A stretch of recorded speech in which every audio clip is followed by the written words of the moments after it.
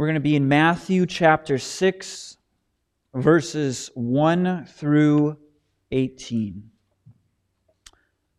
I'd like to read this passage for us and then pray.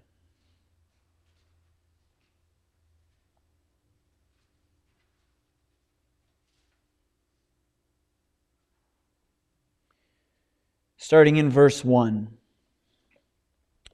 Beware of practicing your righteousness before other people in order to be seen by them. For then you will have no reward from your Father who is in heaven. Thus, when you give to the needy, sound no trumpet before you as the hypocrites do in the synagogues and in the streets, that they may be praised by others. Truly, I say to you, they have received their reward. But when you give to the needy, do not let your left hand know what your right hand is doing, so that your giving may be in secret, and your Father who sees in secret will reward you. And when you pray, you must not be like the hypocrites, for they love to stand and pray in the synagogues and at the street corners, that they may be seen by others. Truly, I say to you, they have received their reward. But when you pray, go into your room and shut the door, and pray to your Father who is in secret. And your Father who sees in secret will reward you. And when you pray, do not heap up empty phrases as the Gentiles do, for they think that they will be heard for their many words. Do not be like them, for your Father knows what you need before you ask Him. Pray then like this: Our Father in heaven, hallowed be your name. Your kingdom come, your will be done, on earth as it is in heaven. Give us this day our daily bread, and forgive us our debts as we also have forgiven our debtors. And lead us not into temptation, but deliver us from evil. For if you forgive others their trespasses, your heavenly Father will also forgive you. But if you do not forgive others their trespasses, neither will your Father forgive your trespasses. And when you fast, do not look gloomy like the hypocrites, for they disfigure their faces, that their fasting may be seen by others. Truly, I say to you, they have received their reward. But when you fast, anoint your head and wash your face, that your fasting may not be seen by others, but by your Father who is in secret. And your Father who is in secret will reward you. Let's pray. Father, we ask for your blessing this morning, that your Spirit would illuminate us to your word and cause our hearts to change so that we would worship you. Would you please bring hope and encouragement to those who are weary and downcast? Would you rebuke and correct those who are starting to backslide or living in disobedience? And would you soften the heart of those who do not know your truth? We ask this in your Son Jesus' name. Amen. It would be no surprise to us if we watched a movie or a TV show and see a character doing the wrong thing for the right reasons. Maybe it's secretly dealing drugs to pay for your spouse's hospital bills. Or maybe it's the abusive father who is trying to get his child to a better place, so he trains him in sports and teaches him how to be the best athlete as possible to get him out of a bad situation. There are lots of stories on the screens that we see of people who do the wrong things for seemingly right reasons. But what about those who do the right things for the wrong reasons?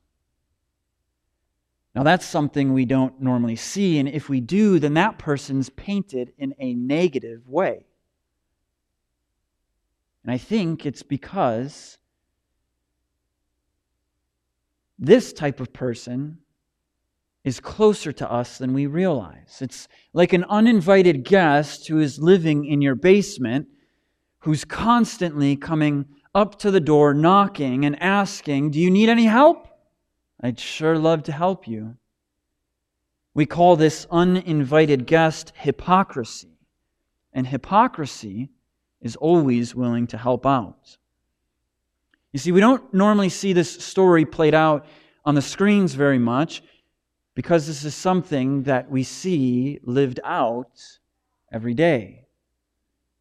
One read through the Bible, and you will see that there is story after story of somebody being taken in by the attractive beauty of hypocrisy. However, because we're sinners, you could open up any history book and see that this is the same temptation to do the right thing for the wrong reasons. Agnostics, atheists, Buddhists, Muslims are all tempted to do the right things for the wrong reasons. And in our passage this morning, what we're seeing is Jesus warning His disciples. We're seeing Jesus warn His disciples of the danger of hypocrisy. He's going to call out 3 spiritual practices that were being abused. He assumes that the disciples will continue to do these spiritual practices, and so what we will see in this passage is He will call out 3 spiritual practices that were common: giving, praying, and fasting. And what He will do is Jesus will call out the hypocrites, what they are doing, why they are doing it, and the reward that they get for doing it that way. Then He calls them to do it in a different way, the right way, for the right reasons, and the reward that follows for doing the right things for the right reasons. So, essentially, the aim of this sermon is this: watch out. Watch out in case you are doing the right things for the wrong reasons. And we're going to see this in 3 ways this morning. We're going to see this as we are called to give, but not to be seen. We're called to pray, but not to impress. And we're called to fast, but not to draw attention. So let's look at our first point here, verses 1 through 4. We are to give, but not to be seen. Right away, in verse 1, we are smacked in the face with a big, bold, red and yellow sign that says, "Beware! Watch out! Don't cross over onto property that you shouldn't." There are some places over in Europe that have these signs on beaches, and underneath the beware or warning, it says not to cross over because there are landmines that are still active that haven't been detected. Jesus is telling His disciples, don't cross over. There are landmines that will explode. And those landmines that explode are hypocrisy. But what exactly are they to be aware of? Yes, hypocrisy, but how? Well, of practicing or doing their righteousness or good works so that people would see them. So we see the first spiritual practice that we need to watch out for. We need to watch out for, in case we are doing the right thing, giving to the needy for the wrong reasons. The hypocrites gave to the needy, but with shady motives. They had ulterior motives in their minds, and they were motivated to practice giving to the needy only to be seen by others. They sounded their beautiful brass trumpets in the streets and synagogues so that people would see them and think, well, what a nice person they are. Generous and kind to the needy. But Jesus says that this was their reward. Giving to the needy with the motive of having applause and recognition, pats on the back. But this isn't the way that Jesus tells His disciples to give. And the way Jesus teaches them is He uses a vivid illustration of not to let your left hand know what your right hand is doing. Hide your left hand if you need to. Give in secret is what Jesus is encouraging and telling His disciples. Avoid the hypocrisy of doing good works for the sole reason of getting a couple of attaboys or well dones or look at how nice you are. Or in another way, what we could say is to avoid hypocrisy, we should have short-term memory when it comes to our giving. Because those who give in secret, Jesus says, will be rewarded. They will be rewarded by the Father. Now, Jesus doesn't tell us what this reward is.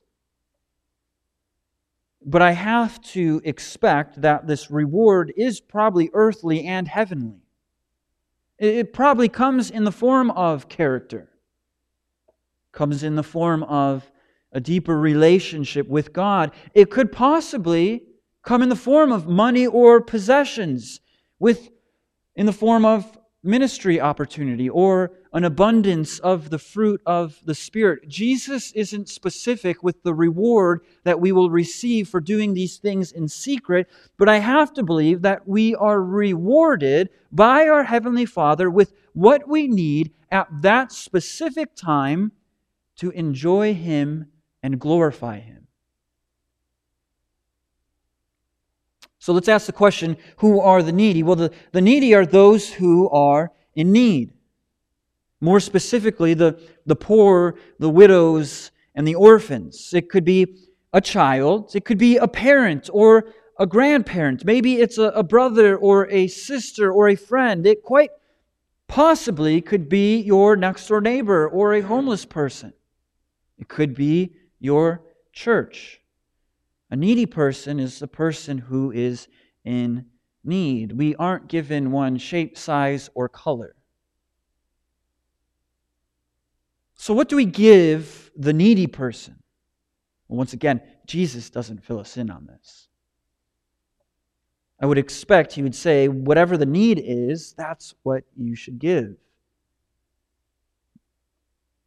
It's money. It's food. It's clothes. It's maybe an extra car or shelter for a time being. Maybe it's mowing your neighbor's grass or shoveling their sidewalk. So here's the questions that we need to ask ourselves as Jesus is saying, beware, don't practice your righteousness for applause and praise. We need to ask the question, well, why do we give? What is our motive? Do we give so that way we can post a picture on Facebook of the homeless shelter that we just served at? Do we give in order to have influence over a person, like a family member? Or influence over a ministry? Or possibly influence over a church? Do we give in order for people to be in awe of us? What is our motivation in giving to the needy? The hypocrite says, my motivation is to be seen and to receive praise. But Jesus says, do it in secret without letting your left hand know what your right hand is doing, and you will be rewarded by your Heavenly Father. Are we giving for the right reasons? If we move on to look at our second point, pray not to impress, in verses 5 through 15, we will see that Jesus not only calls out the hypocrites in the way that they were praying and approaching this spiritual practice, but he actually goes into great detail into teaching the disciples on how to pray. The beautiful attraction of hypocrisy is presented in two ways here. The first landmine that could possibly be stepped on is to pray lovely prayers just to be heard in the streets and synagogues. The hypocrites want people to be touched by their prayers, so they pray in the streets and synagogues. They want people to hear their deep theological prayers. They want to woo the widows and uneducated to make them think that their relationship with God is deeper and more spiritual than it actually is. You see, just like the first one, Jesus assumes that his disciples will pray. And he tells them, since you will pray, or when you pray, pray in secret. Go and find a quiet place. But this is the question that then comes to my mind. I wonder if it comes to yours. Does this mean that we should never pray in public?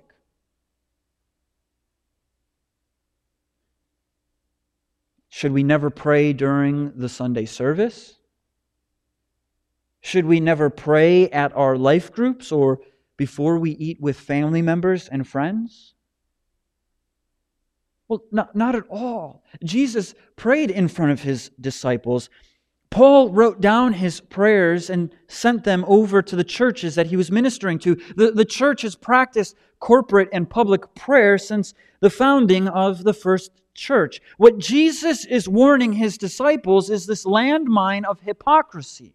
The motivation behind why you are praying in public. So the question that we should ask ourselves is, do we pray more in public than in private? Are you more quick to pray at your table in front of your family than privately in the morning or at night? Are you more willing to pray at your life group than to pray without ceasing? Do you pray more publicly than privately?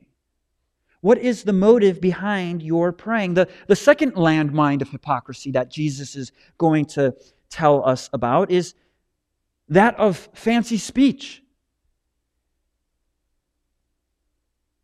It's incantation of repeating something over and over for the sake to impress. You see, the Gentiles did this to almost woo their God into answering them. Twist his arm, make him blush in order for them to receive an answer and what they have requested. They would say the same thing over and over and over again. They believed that this is what caught their God's attention. We see this take place in an Old Testament story when Elijah calls out the prophets who were worshiping Baal. He tells them, you call out to your God, and if He answers you first, then we'll worship your God. But I'm going to call out to my God, and if He answers us first, then we know that He is the true living God. And hundreds of prophets chanted and said incantations over and over again, just for Elijah to mock them, saying, hey, is your God sleeping? And as Elijah calls out one time, Yahweh, the God of Israel, hears him.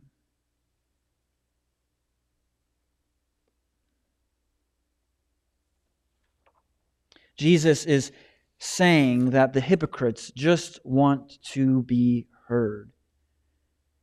To be heard with their long and empty phrases. But Jesus gives us great assurance. Listen to this. That not only does our Father hear our prayers, but He knows what we need before we even pray them. So does this mean that we should keep our prayers as short as possible or not even bother to pray at all?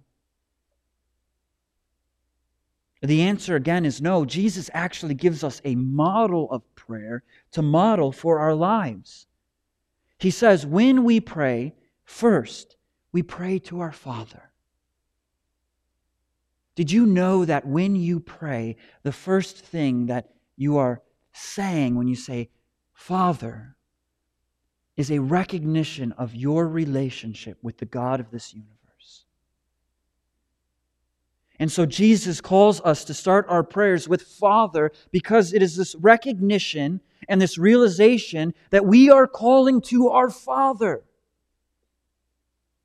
Second, acknowledging that God is holy and that His holiness should be made great. And because of that, third, because He is holy, the only kingdom, and I mean the only kingdom that we should desire to see here on earth is His kingdom. And the way that His kingdom is seen here on earth is praying that earth would look more like heaven.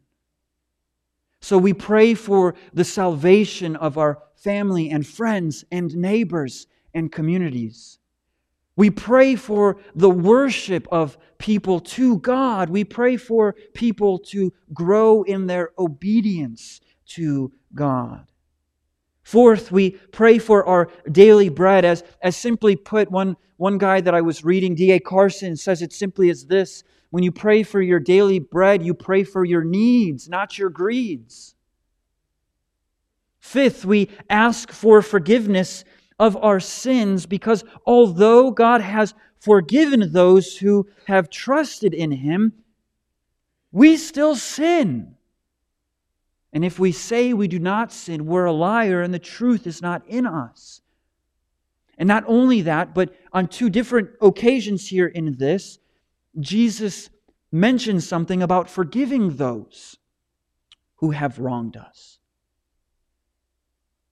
And so, as we ask for forgiveness from the Father, we also forgive those who have wronged us, because when God's forgiveness has pierced our heart, we have a desire to the best of our ability to forgive those who have wronged us. Sixth, we then ask God to protect us in our trials. That while we are walking in the darkest valley of the shadow of death, while we are being tossed to and fro from the waves in the storm of affliction, while we are in the desert longing for something to drink, we ask that God would protect us from evil. That we would not be overcome by Satan and his plots. So once again, the question that we need to ask is, why do we pray? What is our motivation? Do we pray to impress those around us with our theologically informed and poetically persuasive driven prayers? Do we pray empty phrases using filler words just to pass the time?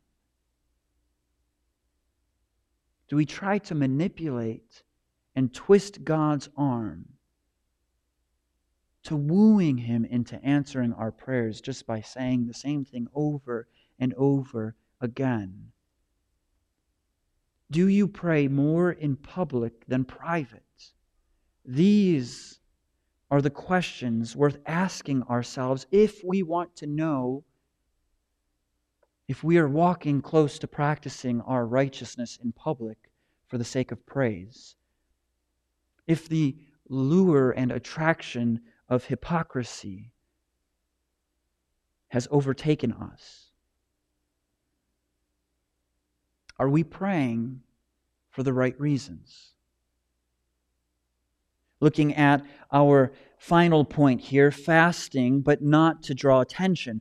One last time, Jesus assumes that His disciples will do this when you do this. That they will be in the habit, the spiritual practice of fasting. This was a common thing that took place. It took place twice a day for the religious elite. However, some of them saw the ability to cash in. I can fast and gain a reputation for being devoted to God, for being a spiritually driven person. What they would do is they wouldn't wash their faces or hair. Their plan was to draw attention by their downcast face. Like a child who is hungry and throws himself on the ground and says, "I'm hungry, and if I don't get something to eat, I'm going to die." The Pharisees had downcast faces so that people would see their fasting and marvel at their spiritual practice and devotion to God. But Jesus tells His disciples to do the opposite. Fast in secret. He calls them or tells them to anoint their heads and wash their face. Believe it or not, Jesus is calling His disciples right here to good hygiene. He's telling them, look as normal as possible in front of people so that they don't know that you're fasting. Don't seek the applause and approval and praise from people. Instead, anoint your head, wash your face, and go about your normal, ordinary day. Because your Father sees in secret and will see your fasting and will reward you for fasting in secret. So I'd like to ask this question first. Why do we fast? Because out of the three spiritual practices that Jesus mentions here, fasting is probably the least one practiced. We probably have no problem giving, no problem praying, but when it comes to fasting, we probably don't see that as right now, for me, to do. Fasting is a time period where it shows a complete and utter dependence upon God by giving up food for a time being. And the spiritual implications here are to grow closer to God, to grow deeper in your relationship with God. And so the way that fasting has been practiced is to fast for a time period. Maybe it's a day, 24 hours. Maybe it's one meal, like lunch, for a few weeks. Maybe it's fasting from food for a few days. But what the implication is to grow deeper with God by confessing sin, by being in prayer, by reading Scripture and asking and searching what the will of God for you may be. So this is why we fast. And fasting has always been a part of the Christian faith that we should take just as serious as giving or praying. So what's our motivation to fast if we do fast?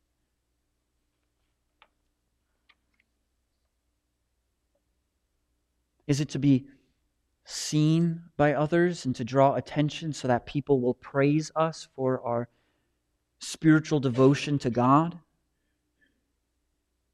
Do we fast for the right reasons?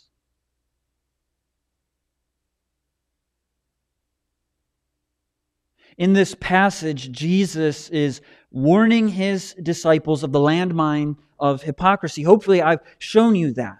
Over the attractiveness of the beauty of momentary applause and praise that you receive for doing these things in public. But what Jesus, when we get into it, is warning His disciples of is finding their righteousness in their own works, finding their righteousness in their good works instead of His. The religious people of the time started to believe that if they give, then God would see them and they would earn favor with God. If their prayers were impressive, then God would be impressed and hear them. If they fasted, then God would see their devotion to them. However, if you believe the lie that works will make things right between you and God, then you will hunger for the approval and praise of others. You will want and desire for people to see your good works when you start to believe the lie that your good works make you righteous with God. We won't function without the momentary reward of praise and adoration from people around you. This is a burden I've been familiar with. And it's a burden that only drags you further down. Because how much praise from people is enough praise? This is the good news, though. If you're looking for freedom from having to find approval from people, and I mean true freedom, then trust in Christ. He has accomplished everything for us on our behalf. Christ lived the perfect life, fulfilling the law. He was sacrificed for our sins and died on the cross, receiving the full wrath of God that we deserved. And He rose 3 days later, defeating sin and death once and for all, so that all those who trust in Him could have peace with God and partake in His righteousness, His good works. And so what does this mean for the person that's constantly seeking the applause of men? What does this mean for the person who's constantly seeking the applause and praise of women? We are free to give in secret, knowing for certain that God sees us. We are able to pray in secret and pray simple prayers, knowing for certain that God sees us. We are able to fast in secret, not looking for the praise and approval of applause from people, because we know for certain that God sees us. We no longer have to find our righteousness in our good works, because God sees our good works. We don't need to boast about how much we give. We don't need to boast about our fancy prayers or how often we fast. We don't have to find approval and praise from men and women, because God sees us. The ruler of the planets, the one who has named every star, who has made every animal, sees our good works. And because of that, we don't need to boast about our righteousness. Our righteousness came from Christ. It comes from Christ. And because of this, it frees us to do good works, so that just as Jesus said a little bit ago in Matthew 5 about letting your light shine and your good works be seen, we can actually do good works for the sole purpose of not praise from people, but for people to glorify the Father. That's amazing. That's a burden lifted off. Let's pray.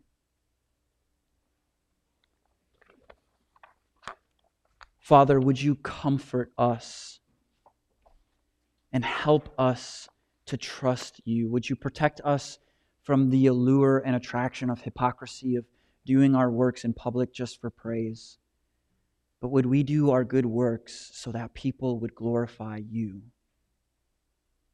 our Heavenly Father. Amen.